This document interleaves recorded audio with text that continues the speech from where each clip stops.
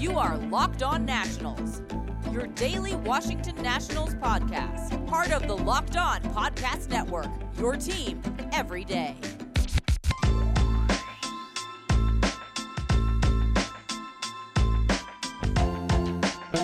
Hello everybody, Josh Neighbors here on the Locked On Nationals podcast. It is Friday, October 15th, 2021, and on today's show it is part 3 of my conversation with Matt Weyrich about what the Nationals should do this offseason. I'll have a recap of this week's news on a weekend episode / early next week, but for today, we're going to have part 3 of my conversation with Matt Weyrich about what the Nationals should do in the offseason and really focus on pitching today.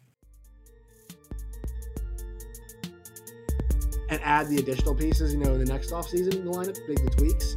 I think maybe the idea of, hey, there's no need to spend a lot of money if we know the team can't be competitive because the pitching's so bad.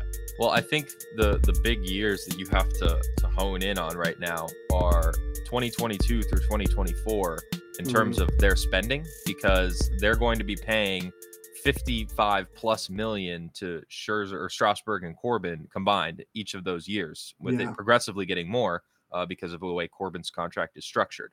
So it's not. It's I know. So with those 3 years in mind, technically Soto would not have to be extended in those years. Now he is obviously already been through his first year of arbitration. He's got 3 more years to go. So he is going to be expensive over that span, regardless of whether or not he gets an extension, like we saw with Bryce Harper over the last couple of years of his rookie contract with the Nationals. His contract just got absurdly expensive, and they actually agreed to a deal at the end to avoid arbitration in the last 2 years and to give him set salaries going into the final 2 years of that contract. I don't know if Soto is going to be a guy that will do that, but I do think that if you are a fan who wants the Nationals to go out and sign a big contract, you have to think about, where these dollars are being allocated and what the Nationals' history of allocating big dollars to these contracts are. They've typically had 3 big contracts on their team at one time. It was for a while, it was Scherzer and Worth and Zimmerman. Then you had Strasburg's extension, the first one, which was relatively team friendly compared to how he was pitching and the kind of the market rate for top arms at the time. But now you have Strasburg making even more than Scherzer was, and Corbin, who's about in that original Strasburg deal range in terms of year-to-year salary. And now you'll have Soto making this money that he's going to be making. It's already going to be over $10 million next year, and who knows what it will be by the final year of his arbitration. So where the Nationals allocate those dollars compared to having these young guys, they've gone young, which is good. Those are cheap players. So they can afford maybe to splurge on, 1 or 2 bigger name guys. But if you do that, you really have to hit on them. The Nationals were the competitive Nationals that they were for the second half of the 2010s decade because Max Scherzer's contract is one of the greatest free agent signings in MLB history. That in and of itself enabled the Nationals to do so much because that wasn't wasted dollars. They didn't have any major contract that really went into bad money. The Nationals, if you even can count Corbin as a bad contract, which I know is kind of a debate because of what he did in the World Series in 2019. But I would say where it is right now, it's a bad contract. This is the first bad contract they've had. I guess you can throw Strasburg in there too now with having barely seen him. That one, I don't buy that though, because it's like, they had to do it. Well, and also, they would have signed injury is Rendon not- if not Strasburg, and he hasn't exactly been great. right. Either, And here's the thing: is like you're always gonna go with the guy. We see this in football. We talked about this before, but like you always go with the guy you drafted, right? I mean, he was the crown jewel of the Nationals' entire franchise up to that point. The best draft pick they've ever had to that point, and he manifested it with a World Series MVP. I mean, what are you not going to re-sign the guy, right? Yeah, and it felt like it was time. I said before the season, like I thought one of the storylines of the year, and this just shows you what a dumbass I am, was going to be that Steven Strasburg was going to overtake Max Scherzer kind of as the guy, right? As because he's got that kind of ability. He just does. We've seen it before. Dumb for me for doubting Max. I wasn't really doubting. I was just saying Steven was so believing good. in Strauss. Yeah, believing in Strauss.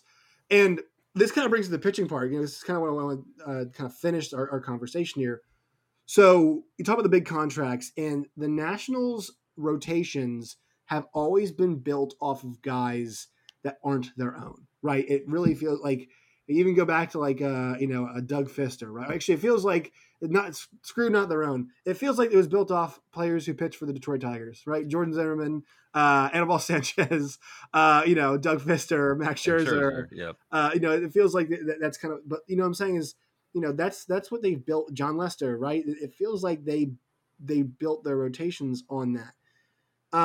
Heading into 2021 with the money stuff in mind, I think the goal is, I think they're going to give Josh Rogers another crack. I think that makes sense because you've got him. Also, when did they acquire him? I love it. When did that happen? Because it was a waiver claim. I think it was in early August. Right. He was cut by the Orioles. Right. I was like, man, I saw this guy pitching on the other Masson the other day. Why is he now on our Masson? He's got plenty of team control, right? I mean, I think he might be arbitration eligible. I have to go over that. He's hitting arbitration this year. Erick Fedde is, I think, definitely going to be part of the rotation next year. You could argue maybe he deserved.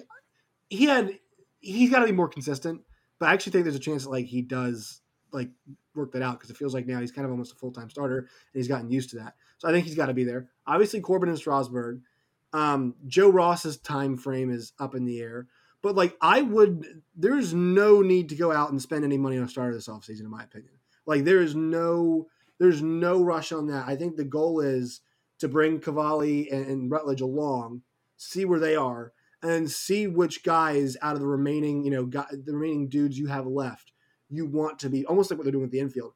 See which one of those guys you want to maybe be part of your rotation in the future, and go from there. And if there's a bargain to be had in the pitching department, a multi-year bargain, not saying don't go in that direction, but I would say that for them, you need to sign one or two arms, nothing too expensive, because we saw this year how that can really spiral out of control really quickly with the starting pitching, because injuries just happen. It's part of baseball. But I would not go too crazy on that, and I would really, once again, I think next year is a huge evaluation year, and I think the same should be said for the rotation.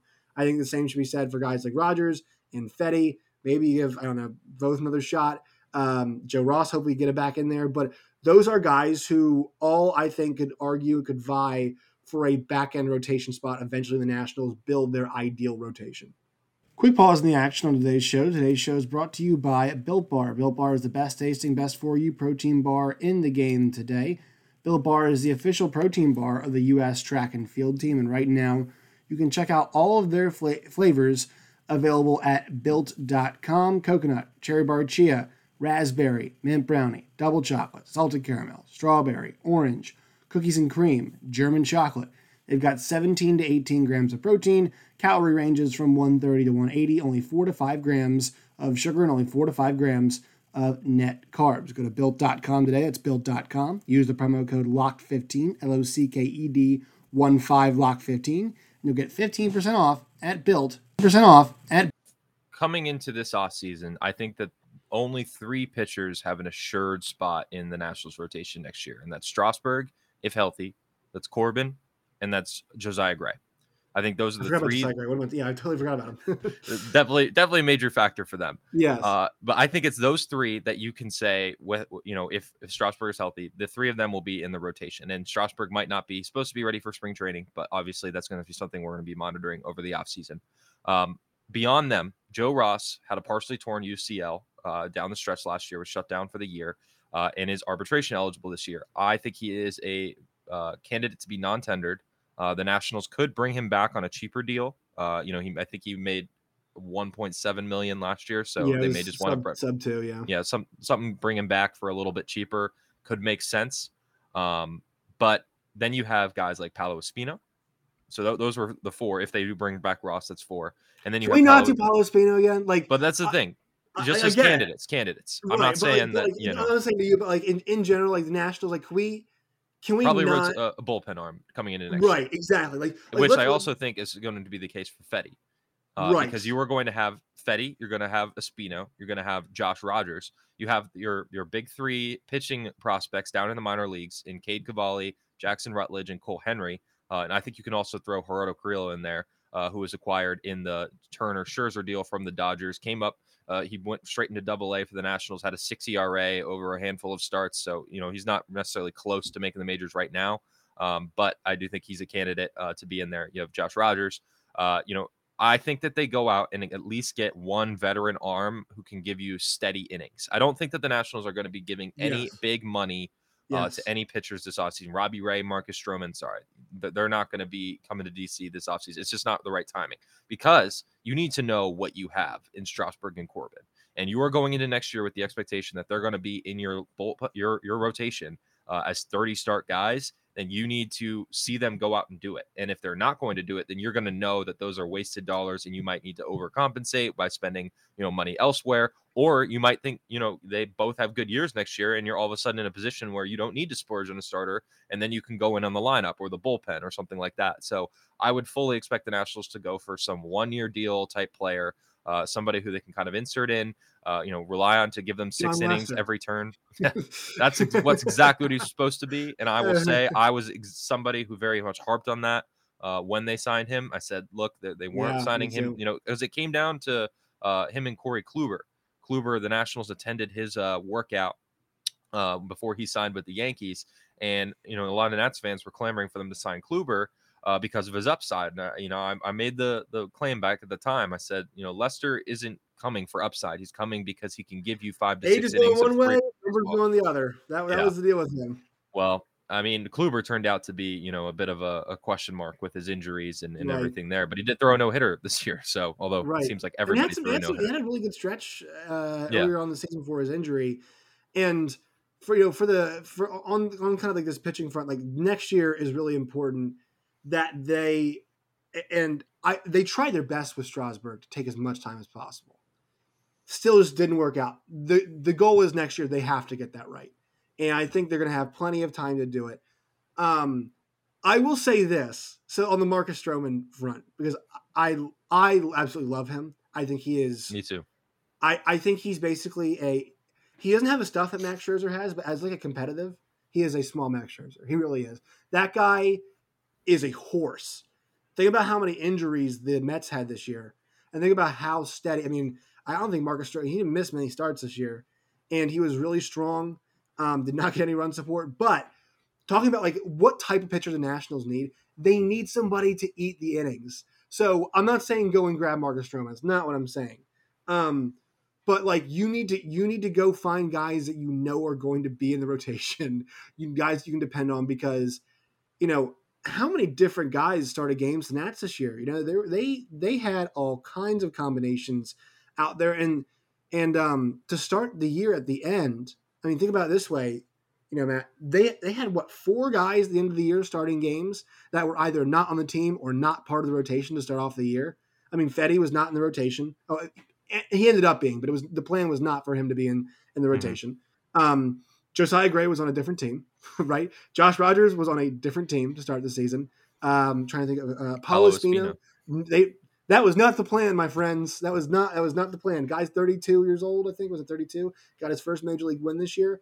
And so that's the thing for them is like if you're going to acquire guys, and I think they need 1 or 2, make sure they are guys that you feel comfortable with that can eat the innings because that's what they need. Because I think one part of this team will finish up now at the bullpen, Matt, is that they dipped into this pen early in the season. They really that was something that Dave Martinez talked about a lot of the year was how much they used their bullpen and how bad it was. Now, it was hilarious because you'd hear him make the comments publicly, and the next day it was like, it was almost like he didn't even say it because they would dip right back into the bullpen at the 5th inning the next day. But that is something they need to do because if they want to shore up this bullpen, it actually kind of does start with the starting pitching, right?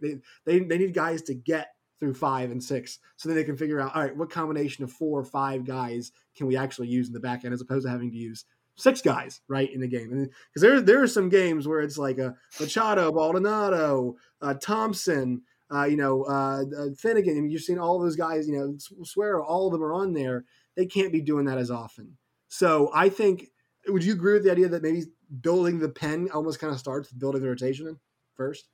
Yeah, just to know, how much you can depend on these pitchers to go deeper into games, that's going to be really important. I think that the Nationals are going to need at least one, maybe two veteran relievers added to this core. We have a lot of names that I think the Nationals want to see what they have in them, and that's going to take, putting them out there in tough situations. But you can ease these guys into it. I mean, guys like Mason Thompson and Patrick Murphy and Gabe Klobosits, Andres Machado, guys who showed promise in certain stretches last year who also just would unravel, not to mention Tanner Rainey, who is just, who the hell knows? We don't even know what to do with him right. or Wander Suero at this point.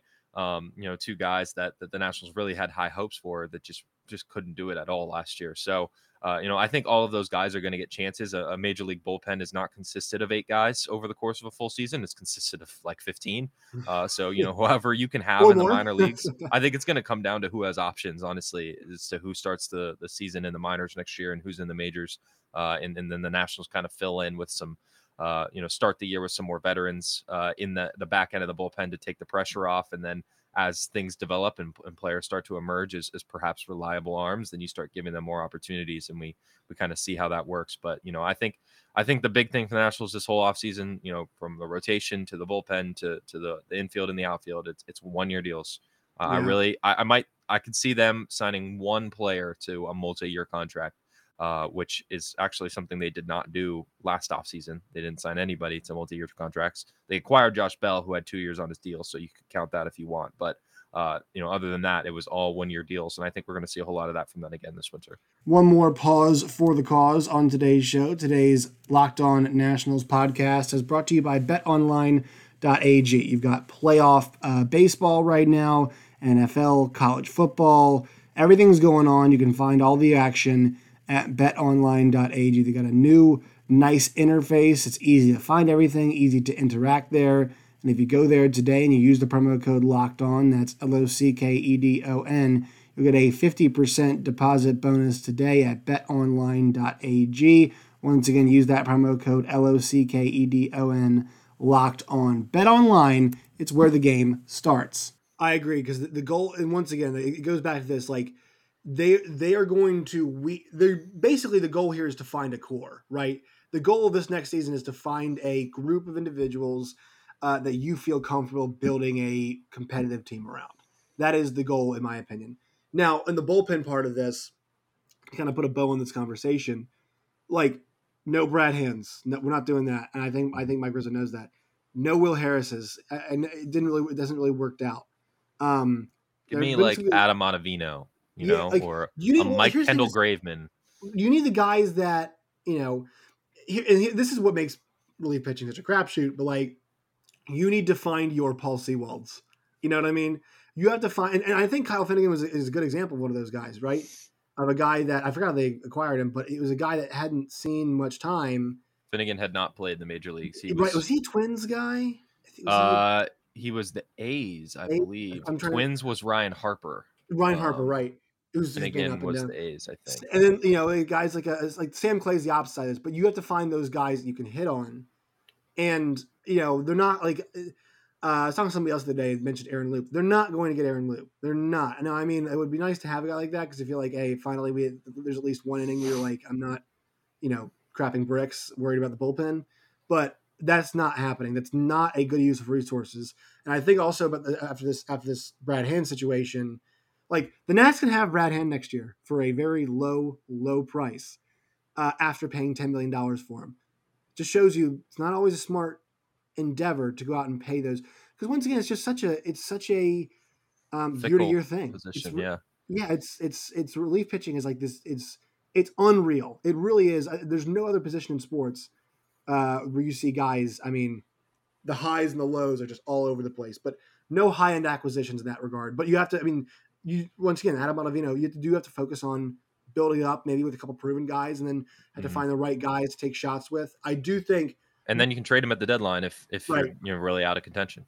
Mason Thompson's the one guy. Mason Thompson's the one guy that I like a lot. We gotta develop the pitch arsenal a little bit there. We can't just be throwing sinkers the entire time. Yes, we gotta get more pitches in the. I know he's got some. He's working on them, but he is. I think right now, he and Finnegan are the guys that I really like. And off of that, I think they need to find somebody who's to complement them. Maybe not one of those flamethrowers, right? Because both those guys throw pretty hard. I think that the next goal is to maybe find a guy who's a bit more fun. I don't know, maybe even Paulo Espino is a guy that you can maybe give an inning too late in the game as a change of pace between those two guys. I don't know. But that, I think he's going to be the more of a bridge guy in general, which is going to be important next year, with especially if we see guys like Cade Cavalli and Rutledge or whoever, come up mid-season.